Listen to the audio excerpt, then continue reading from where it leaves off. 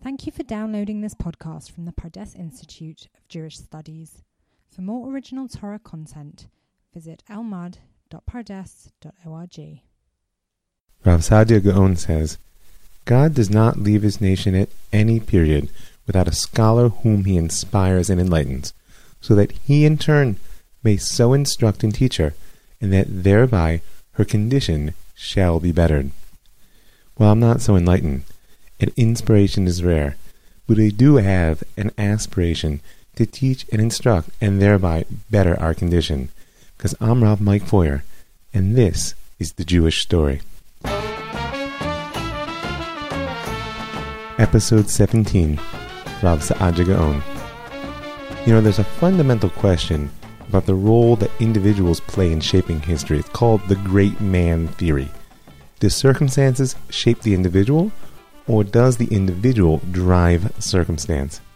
And no matter what side you take on the question, and it's quite a debate, it's beyond question that there was one figure who did more than any other to lay the intellectual and spiritual groundwork for the Jewish Middle Ages, and that's Rav Saadia Gaon. But before we can actually speak about him, we've got to ask a very simple question. What were the Jewish Middle Ages? Now recall that periodization, this post facto attempt to break up the undifferentiated flow of time into digestible chunks, is a dangerous endeavor.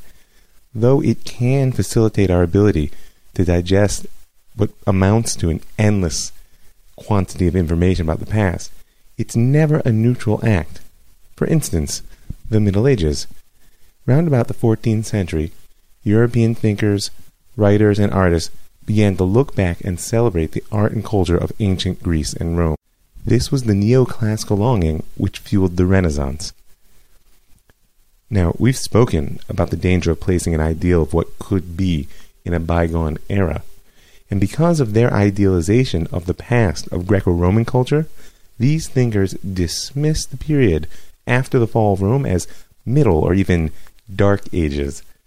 It was really even more than a dismissal. It was a judgment which asserted that the culture of the previous 8 or 9 centuries was a failed endeavor. And as I said in the past, I believe that the Jewish story is not a neoclassical tale. We love our past, we honor it, we bring it forward by fighting with it, but our redemption lies ahead, not behind. The story we're telling is one of cultural evolution, and that means that every age, no matter how dark, is a context for some critical aspect of life and meaning to emerge. So, at the risk of compressing a complex and lengthy period into a soundbite, don't worry, we'll unpack it in the coming episodes, I'm going to say that the Middle Ages were a time filled with two things: the quest for right knowledge of God and the battle to maintain the boundaries of identity. Really, another way to say this is that it was a time of kedusha, of sanctity. And we have to remember that that word has two faces within Hebrew: separate and devoted. The core mission of Am Yisrael is to maintain the connection between heaven and earth, that place where the finite and the infinite touch. Remember when Ezra and the returnees came back from the Babylonian exile? Their focus was on rebuilding the altar, and that remained the symbol of this connection point throughout the entire Second Temple period. And then, with the second destruction, the oral law emerged as the meeting point between God and creation, with the Mishnah as the portable homeland within which our conversation between the finite and the infinite could progress. And now, as the exile has deepened and dispersion has become more extreme, it will be the communities that build themselves around a devotion to God and Torah which will maintain that contact between the bounded and the unbounded. Like I said, in the ideal, devotion is the essential aspect of Kedusha, and separate, basically a function of that. It's like marriage, which in Hebrew is known as Kiddushin. You are devoted to another person, and it's because of the devotion of that relationship that you are therefore separate from others. Kedusha is primarily defined by devotion and symptomatically identified by separateness. But that's the ideal. In reality, it's all too often much easier to train people to be separate from others in hopes that you can ultimately teach them what they're meant to be devoted to. So, the desire for divine knowledge is actually going to drive Judaism, Christianity, and Islam in very similar fashions in the Middle Ages. Nevertheless, their identity battles are going to be somewhat different, because the Christian and Muslims will form empires, they'll establish state religions, and wage war on what amounts to a global scale, whereas the Jewish minority within these Christian and Muslim societies will struggle to maintain communal integrity in the face of both majority culture and internal divisions. And Rav Saadia Gaon is going to play a critical role in both the quest for the divine and the defense of the community of the faithful.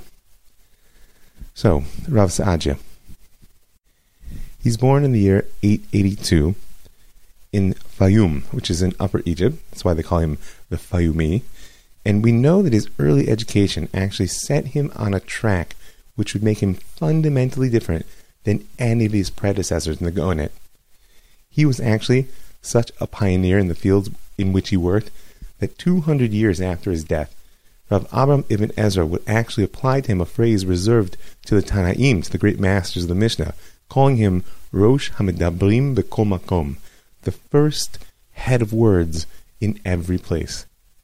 Because Rav Saadia actually revolutionized the entire literary field within which the Gaonim worked. His predecessors kept themselves exclusively to writing responsa, right? That was the question and response structure that we discussed in the last episode, and legal commentaries basically on specific questions within the Talmud. Whereas he actually was involved in many, many other things. And interestingly enough, the root of most of them lay in the land of Israel. So, from the little documentation we actually have of his early life, we know that Rav Saadia spent many years studying in the land of Israel, likely in the academy in Tiberia. Because though the sages of Eretz Israel had actually dropped out of any leadership role in the law, like we spoke about last episode, they nevertheless continued to be a critical source of an incredible narrative creativity.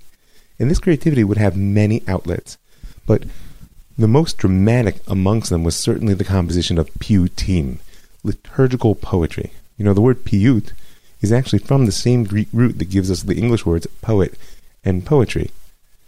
Now, the writing of these piyutim was not simply art. It was actually a living tradition of prayer, a tradition that shows in its records a regular deviation from the formal liturgy in response to significant days in the calendar. And through the piyutim, prayer was maintained as always new and timely, and, of course, beautiful. Now, also beyond the simple poetry, and even this liturgical creativity, piyutim are actually often midrash in poetic form. They're a vehicle for creative textual exploration, which the paitan, the author, would write, and then the congregation would participate in as they prayed. And in this sense, they're a perfect parallel form to all the classic works of midrash, which were mostly actually compiled in Eretz Israel in the early Gaonic period. Perhaps the best known paitan, poet, is Rabbi Eliezer HaKalir. And his poetry, if you recognize at all the Ashkenazi rite, still takes a central role in the penitential prayers we say in the month of Elul, and in the morning songs that we say on the 9th of Av. And we'll get to it more when we get to Spain, about how passions run high about poetry. But you should know that legend has it that the Kalir was actually assassinated by a jealous rival who slipped a scorpion into his shoe when he wasn't looking. Now, piyut, this liturgical poetry, is of course rooted specifically in Eretz Yisrael because this is where Hebrew remained a live and rich language. In fact, piyut was such an Eretz Yisrael specialty that the Gaonim, as we spoke of last week, who were attempting to make Babylonian traditional supreme, actually made every effort to discourage it and to restore what they considered to be the proper and legally binding words of prayer. But nevertheless, Rav Saadia carried the day, and it's clear from his earliest writings that he was committed to poetry.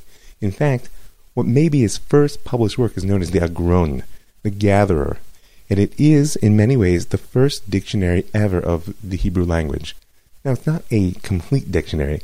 It's actually a rhyming dictionary, which means that it's meant to assist in the composition of poetry, and in general, as he says in his introduction, to lift the contemporary standard of Hebrew speech.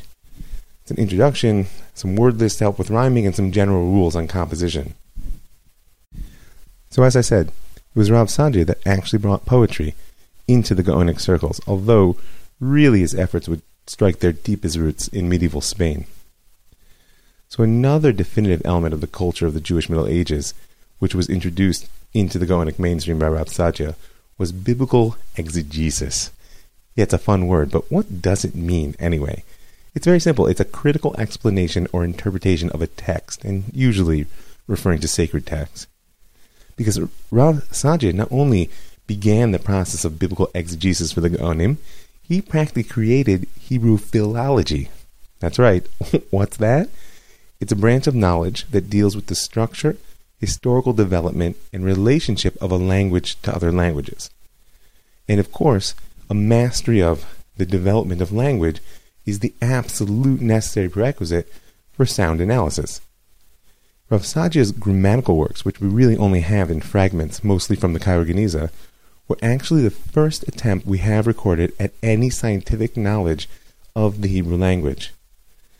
Now, he also took a particularly radical stance, which we'll see its far-reaching implications when we get to medieval Spain. And that was his explanation of Hebrew vocabulary through the Arabic, particularly in translation of certain biblical words by Arabic terms which have the same sounds. Now, in the land of Israel at this time, not only were the Paitanim, the poets, hard at work, but the Masoretes, the masters of the traditional text of the Bible, were also hard at work as well. They were deeply immersed in the task of language, and in this case, the clarification and codification of the traditions around how to read the text of the Bible. Remember, Hebrew has no vowels or punctuation in its native form. And also remember that the meaning of words in the biblical text can shift radically according to how a sentence is punctuated, much less how words are vocalized. Now, all the way back in the Gemara and Shabbat, we see that it was the Nevi'im who taught the people the 5 final letters of what's known as Mansepach, the Mem, Nun, Tzadi, Pei, Chet, the 5 letters in Hebrew which actually have a final form when they come at the end of a word. There's also a Yerushalmi that says this came from Moshe with the Torah originally. And no matter how you understand these traditions, what they're teaching us is that the most powerful bastion of oral law, the integrity of transmission of how you actually read the written text, is as old as the text itself, because without these final letters, without a knowledge of how to pronounce the words, it's just an unbroken string of letters. Furthermore, we have significant testimony from as early as the 2nd, 3rd century before the Common Era that there was a definitive text of the Torah which resided in the temple courts and which was used as a proof text to correct other versions. But nevertheless, the Masoretes as we know them, the schools of rabbis who were the inheritors of the oral tradition of how the text was to be properly read, really began their work in the 6th or 7th century of the Common Era. And it was a parallel process actually to the redaction of the Mishnah. They took a tradition that had always remained oral and committed it to writing in various forms that you may recognize now: marks, dots, abbreviations, acronyms. And it was the Masoretes who produced the text that we have today, based in Tiberia, with centuries of work. And if you're familiar with the famous Aleppo Codex and the Leningrad Codex, both of which date from the late 10th, early 11th centuries, then you have seen the final product of their work. And you should know that scholars look at the Masoretic pointing and punctuation as possibly one of the greatest literary and linguistic achievements in history, because without their works, there would be irreconcilable arguments about how you read our most sacred text. And, of course, Rav Saadia was their student, because in addition to his mastery of the poetic and grammatical aspects of the Hebrew language, Rav Saadia is said to be the first non-Karaite authority who began writing biblical commentary. It's astounding. Something which is a hallmark of medieval Jewish culture did not exist before Rav Saadia in Rabbinic Judaism. So, not only did he write a systematic commentary in Arabic, he actually translated the Torah and perhaps the entire Bible into Arabic as well, Why? Because at this time there was actually an Islamic diaspora. As we spoke about, the Islamic Empire encompasses more than 90% of world Jewry, and they are progressively becoming foreigners to the Hebrew language. Arabic is their native tongue. And therefore, Rav Saadia's Arabic translation of the Bible is going to be a central factor in the interpenetration of Arabic and Jewish culture. This will have consequences way beyond the ability to read the text. And in that respect, it actually belongs in the same category as the Septuagint, that Greek translation of the Bible we spoke about from the 3rd century before the Common Era, and another one which we'll speak about, please God, in the coming episodes, and that's the German translation of the Torah, which is undertaken by Moses Mendelssohn in the 18th century. Now, though Rav Saadia was actually the first of the Gaonim to engage in any literary efforts in Arabic, because of the versatility of the style of the language and because of the needs, as we spoke of this Arabic-speaking diaspora, nevertheless, there was no doubt in his mind that it was the Hebrew language which was the true vehicle for the expression of the divine, which was the role of Am Yisrael in the world. I'll give you a quote from his introduction to the Gaon. There was one language throughout the land, from the days when God created man on the face of the earth until the days of that stormy herd. He's referring to the Tower of Babel. And the holy tongue remained in the mouths of the children of Ever alone after the people were dispersed, because they were found to be true before God. And he goes on to say that this ability to be true before God is linked inextricably with the ability to speak the Hebrew language. And thus he fought a tremendous battle to bring Am Yisrael's commitment and mastery of that language back to life. Now, the idea that Hebrew is the primeval language has its roots in a midrashic reading of the Torah itself. It's just that in the Gaon and elsewhere, Rav Saadia actually elevates this idea into a neoclassical ideal, once again a longing for a lost linguistic golden age. So though he is, as I said, the first of the Gaonim to produce any literary works in Arabic, nevertheless he's also the prime mover of a renaissance of Hebrew language, a return to Lashon HaKodesh, the holy tongue, as the pure tongue of the Jewish people, an ideal which, once again, will truly flower in the poetry and philology of medieval Spain. So, we've seen a number of literary products, and Rav Saadia was actually also the first of the Gaonim, as far as we can tell, to engage in large-scale polemics, public argument as well. One of his earliest works is Refutation of Anan and his attacks on the Karaites. And he was also involved in a very important fight between the Gaonim and the sages of Eretz Yisrael. Now, it's assumed by historians that Rav Saadia was known to scholars as an author and scholar already from his days in Eretz Yisrael, but he was elevated to public fame during the last phase of the struggle between the authorities of Eretz Yisrael and the Gaonim of Babylon, the Great Calendar Controversy. As we spoke about in the last episode, the calculations surrounding the Hebrew calendar were actually one of the last strongholds of a halachic authority that still resided in the land of Israel up until the late 9th, early 10th centuries, when the Gaonim of Babel had gotten a hold of more or less everything else. And in the year 921 of the Common Era, an argument arose concerning the calendar which threatened the unity of the entire Jewish world. Now, I hope you recall, and if you don't, you can do some review of previous episodes, that since Hillel II, around 359 of the Common Era, the calendar had been based on a series of rules, rather than what the Torah requires, which is the observation of the moon's phases and live testimony given to the Sanhedrin, the High Court. And one of these rules required that the date of Rosh Hashanah be postponed if the appearance of the new moon of that month was calculated to occur at noon or later during the day. You got that? So Rabbi Aaron ben Meir was the leader of the academy in Israel, then located in Ramleh, and he claimed a tradition based in the traditions of the sages of Eretz Yisrael, according to which the cutoff point was actually 35 minutes after noon. You may not think that that's such a big deal, but in that particular year, the difference was going to result in a 2-day schism with all of the major communities in Babel. Because according to Rav ben Meir, the first day of Passover would fall out on a Sunday, Well, according to the Gaonim in Bavel, it would be on a Tuesday. Everybody exploded. The Gaonim erupted in protest. They started writing letters to Rav Meir and the entire diaspora in an effort to win over everyone to the Babylonian position.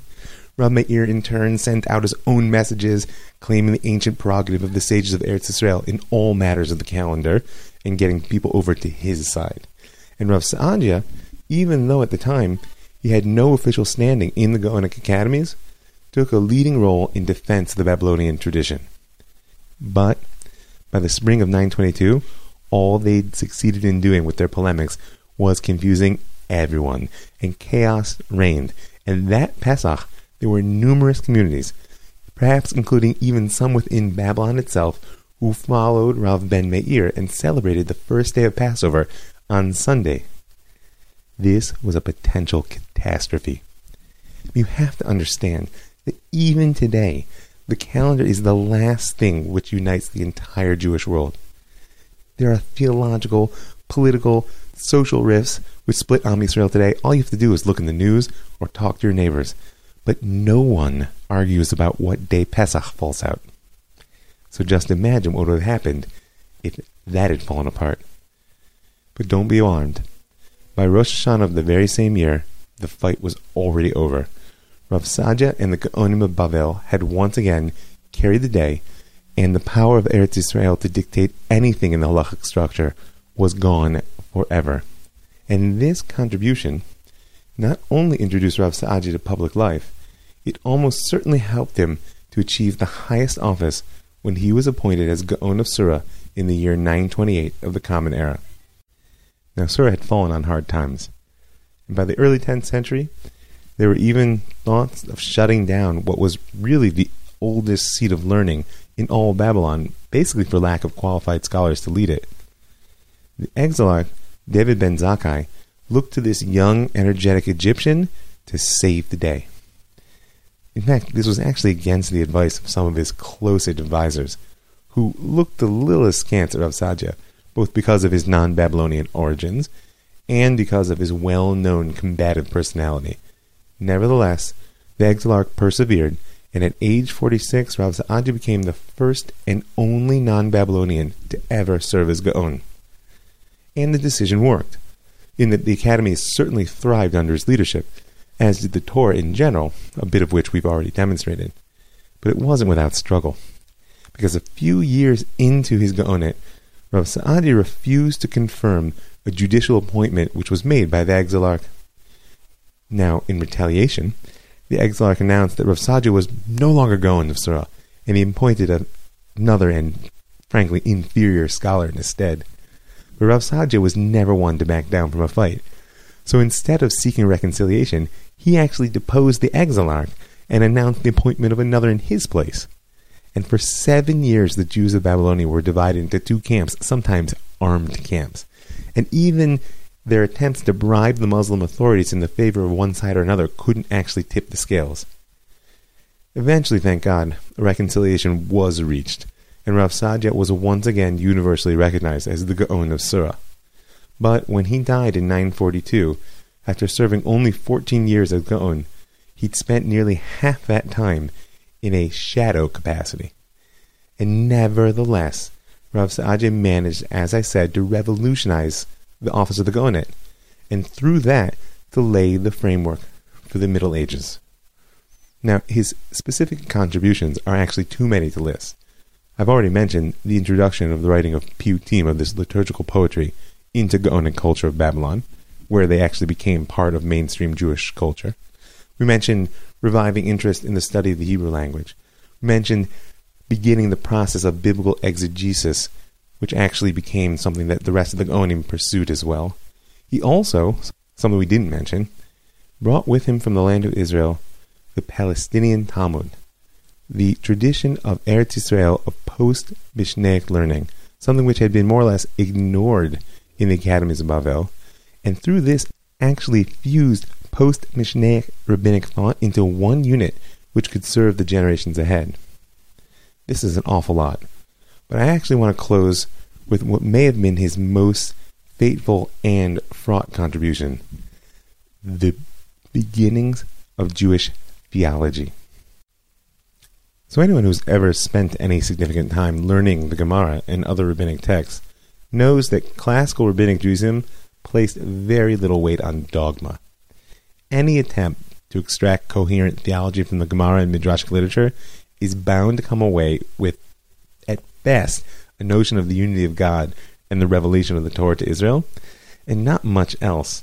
And even these are going to be far from simplistic in their presentation, because the theology the Gemara offers is complex, fragmented, sometimes contradictory, but most important, it's actually presented as stories, which of course means that their ultimate meaning is going to lie in the mind of the reader, not in the text. But Rav Saadia was Gaon at a very particular time. It was a time when both Christianity and Islam were engaged in systematizing their own beliefs and in defending them from one another and from the diverse voices from within through the particular method of reasoned argument. Now, the historical context for this is bound up with a phenomenon which is known as the Kalam. It was a school of speculative theology. The word Kalam actually means speech or discourse, that emerged in Muslim society as a companion to the growing body of Islamic law, of jurisprudence. Now, why was it called Kalam, speech or discourse? Because the representatives of the three monotheistic faiths, who share the assumption that both religious and philosophical traditions were the custodians of truth, actually came together with the goal of arriving at a purified conception of God, a conception that can actually stand up to rational criticism based in philosophy, but would nevertheless preserve the key concept of a personal God, a God who is concerned for and communicates with humanity. Now remember, this is the very historical context in which the works of the classic Greek philosophers begin to make their way back into religious culture through their translation into Arabic. And therefore, when these three faiths, who realized that an attempt to reconcile their scriptures was only going to lead to bloodshed, they looked to the foundations of Greek philosophical notions as a basis for their discussion. They were the rational principles that could be accepted by everyone. Arguments from scripture were inadmissible in these discussions, and they were actually discussions. They occurred in places or situations called majalis, basically salon meetings, intellectual salon meetings, and they would have a profound effect on all three faiths and reached its height basically in the 11th century before either it petered out or was suppressed, depending on whose history you read. And Rav Saadia was the most important of the Jewish mutakalimun, the participants in these discussions. As a result of his experience, and also the sense he shared that the time was ripe for the clarification of theological boundaries, he brought Jewish theology into formal existence with the publication of his great work, Emunot V'Deot, which was published in the year 933 of the Common Era. Now, it's tough to translate what Emunot V'Deot exactly means. You could call it beliefs and opinions, perhaps. The book is essentially a compilation of 10 essays, whose focus is to extract theological principles from an incredibly inspired and creative reading of an enormous amount of biblical verses. And that's key, because with the exception of his treatment of eschatology, the end of days theology, rabbinic sources actually play a very minor role. This is mostly about the Bible. And in his introduction, Rav Saadia makes clear his reason for creating, once again, a whole new genre of Jewish literary work. He says, "My heart was grieved when I saw the confusion concerning matters of religion which prevailed amongst my contemporaries. I saw men sunk, as it were, in seas of doubt, and covered by waters of confusion, and there was no diver to bring them up from the depths, and no swimmer to come to their aid." And therefore, he stepped into those deep waters. And he says he undertook the work for two reasons. Number one, in order that we may find out for ourselves what we know in the way of imparted knowledge from the prophets of God, meaning to clarify the divine message which we hold in our inheritance. And number two, in order that we may be able to refute those who attack us on matters connected with our religion. And here it is once again the two faces of Kedusha, of sanctity, clarifying what we know in order to connect to God, and maintaining the boundaries of who we are.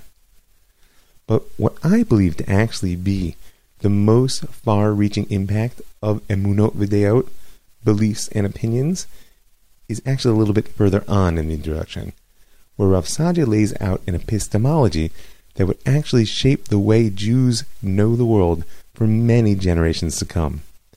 Yeah, I did it again. I used one of those words. So epistemology is a theory of knowledge. It's not what you know, it's how you know anything. In other words, what is it that distinguishes justified belief from opinion, emunah, and de'ah? So Rav Saadia says that there are three universally accepted sources of knowing. Number one, sensory perception. He says the starting point of knowledge is invariably of a concrete nature, and its final result will be an abstract ideal. What you can touch is real. Number two, direct intellectual comprehension. That's book learning. You may have never touched an atom, but you can learn about it through someone else's communicated experience. And number three, logical inference. As in, where there's smoke, there's fire. You don't have to see the fire to know that it's there. And then he says there's actually a fourth source of knowledge, which is shared by all monotheists, and that's authentic tradition. Now here he reveals his hand, because in reality this whole work is about reconciling reason and revelation, philosophy and religion. And he says that sense perception, reason, and inferential knowledge all require time to understand and conceptualize, and not everybody makes it. There's a process to rational knowledge, and many people give up along the way or make fundamental mistakes. But authentic tradition, revelation, can be considered what he calls immediate knowledge. Rav Saadia says that the Torah is like a report that one trusts automatically. It's an immediate source for certain knowledge about the world, and thus can serve as a foundation upon which one can use their reason. And thus, in his teaching, revelation becomes the grounding context for any knowledge at all. For people who have ever given any thought to the postmodern problem of the absence of any solid ground from which to build epistemology from, you can see that he's dancing around it. And what's fascinating to me is that Rav Saadia is also the one who introduces the argument which will actually become the central logical proof of the truth of the Torah for many generations to come. To this very day I hear people quote it. And that's the argument from mass revelation. This idea that the Torah says 600,000 men of military age witnessed the revelation at Sinai, and you could never make such a thing up, because at some point you would have to convince everyone that it happened to them, or at the very least that their fathers had told them a lie. This becomes, in history, the basis for a way of life in the same way that revelation serves as the context for all critical knowledge. Unfortunately, I feel in the post-Nazi era, that argument has kind of fallen apart. Nevertheless, for our purposes, Rav Saadia felt it was sound, and he goes on to say, I think the most important piece, that rational speculation, read philosophy, is actually a religious obligation. He quotes Isaiah saying, "Do you not understand the foundations of the earth?" Meaning, you better figure it out. Rav Saadia says that through one's reason, you can clarify doubt, remove errors from thought in a constant process until you are completely free of all doubt. By building the process of reason on the foundation of revelation, Rav Saadia is actually aiming to transform the doubts and errors of Am Yisrael into sound and reliable beliefs. And in so doing, he creates a way of knowing the world that's going to characterize a significant portion of Jews to this very day. So here it is. With the addition of theology now to the study of language, biblical exegesis, the unification of rabbinic learning from the land of Israel and Bavel, and the beauty of poetry, Rav Saadia has now laid the spiritual and intellectual groundwork for the Jewish Middle Ages that lie ahead. And furthermore, by employing the Arabic language and Greek philosophical structures, as well as engaging in what amounts to interfaith dialogue, he's also engaging the fundamental challenge which the Middle Ages will offer, and that is how to maintain the relevance and vitality of the Torah in the face of rising new cultures and new ways of knowing the world. Rav Saadia, clearly in his own life, demonstrates that this type of engagement doesn't have to be a threat. It can actually be a constant source of creativity and renewal. But his attempt to integrate philosophy and religion, reason and revelation, has also been a step back into a very old conflict.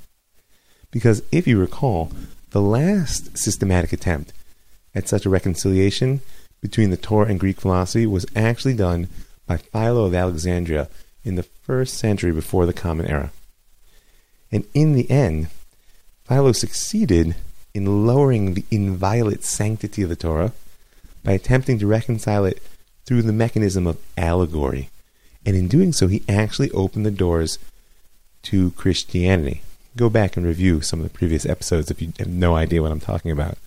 But in our case, by once again pursuing this two-track approach to the truth, Rav Saadia unwittingly will sow the same seeds of discord in Am Yisrael, and they, along with all of his other efforts, will actually flower in the soil of Spain in a form of skepticism and then a reactionary fundamentalism which will breach the walls of community and lead to Jews who will burn the books of the Rambam. And so, it's really Spain on our horizon. And I'd like to close maybe with the story of how it is exactly Am Yisrael tells the tale of the transition from the living heart of Babylon to the really furthest flung element of the exile, to Spain. So Rav Aaron ibn Daud, in his work Sefer Kabbalah, tells the following story. Somewhere in the middle of the 10th century, the great academies of Bavel sent some of the leading scholars with their families on a fundraising mission to Italy. Their names were Rabbi Shmaria, Rabbi Chushiel, and Rabbeinu Moshe ben Enoch. And in those days, the Christian-Muslim battle for supremacy raged on the seas, and all of the waterways were infested with pirates, or freedom fighters, depending on which side you are, and their business was to seize whatever ship they found on the high seas and sell their passengers into slavery. And there was a certain sea captain called Ibn Rumahis who captured the ship of these great rabbis and took all of the passengers as prisoners. And he recognized right away that these rabbis would bring a handsome price from the large Jewish communities of North Africa, Spain, and Italy. So he went first to Alexandria, where he ransomed off Rabbi Shmaria, and the community there was more than happy to pay the enormous amount of money that he asked, and Rabbi Shmaria actually went on to become the chief rabbi of Fostat of Old Cairo. So the pirate continued on his voyage along the African coast until he reached the great port town of Kairouan in Tunisia. And there he brought out his second captive, Rabbi Chushiel. And again the local Jewish community paid a massive amount of ransom money and saved Rabbi Chushiel. And he too, in the end, founded a great yeshiva and became the chief rabbi of Kairouan. Two of his great disciples, who perhaps we'll speak about in coming episodes, were Rabbeinu Hananel and Rabbeinu Nissim. So on sailed Ibn Rumahis. The last stop, of course, was Spain. There was only Rabbeinu Moshe now left of his 4 great captives. So after many days at sea, the ship cast anchor at Cordoba. And here, Rabbeinu Moshe and his son were very quickly ransomed by the community. But Rabbeinu Moshe was so humble, he didn't want to reveal to the people who he was, that he was in fact one of the Gaonim. He just remained in their eyes the captive, until one day as he was sitting in the academy, listening to a Talmudic discourse given by the Dayan, the local community rabbi, he heard him make a mistake. And at that point, Rabbeinu Moshe couldn't hold back. He approached Rav Natan, the rabbi of the community, after the class, and very modestly pointed out how astoundingly wrong he was. Rav Natan, of course, looking at this man as some poor captive, argued back, at which point Rabbeinu Moshe deepened his argument, at which point Rav Natan argued back, at which point Rav Moshe deepened his argument, at which point Rav Natan said, "Wait a minute, this is no ordinary captive." And he took him out in the street and declared him on the spot to be the new chief rabbi. He said, I am not worthy to lead this community in the presence of this man. And from then on, Rabbeinu Moshe became famous not only in Cordoba, but throughout all of the peninsula of Spain and well beyond. Young men began to flow into Spain to the center of Rabbeinu Moshe's academy, and Cordoba became a flourishing Jewish center of learning. And that's where our story will leave us now, with Babylon behind and Spain on the horizon. I want to thank everybody who makes this possible. Really, there are just over 30 people who give of their hard-earned money to keep this material coming out, to keep it distributed, syndicated, and free and available to all. If you want to join them, I encourage you, go now to www.patreon.com and find my M Foyer page, and you can give a per podcast donation. I want to thank the folks at the Land of Israel Network for giving me the opportunity to reach such a broad swath of the human experience. I want to thank Pardes, that's PARDES.org.il, for letting me touch the hearts of so many different types of Jews. I want to thank Sulam Yaakov, SulamYaakov.com, for giving me such a beloved home. And I want to thank you for listening. I'm Rav Mike Foyer, and this is The Jewish Story. Thank you for downloading this podcast from the Pardes Institute of Jewish Studies. For more original Torah content, visit almad.pardes.org.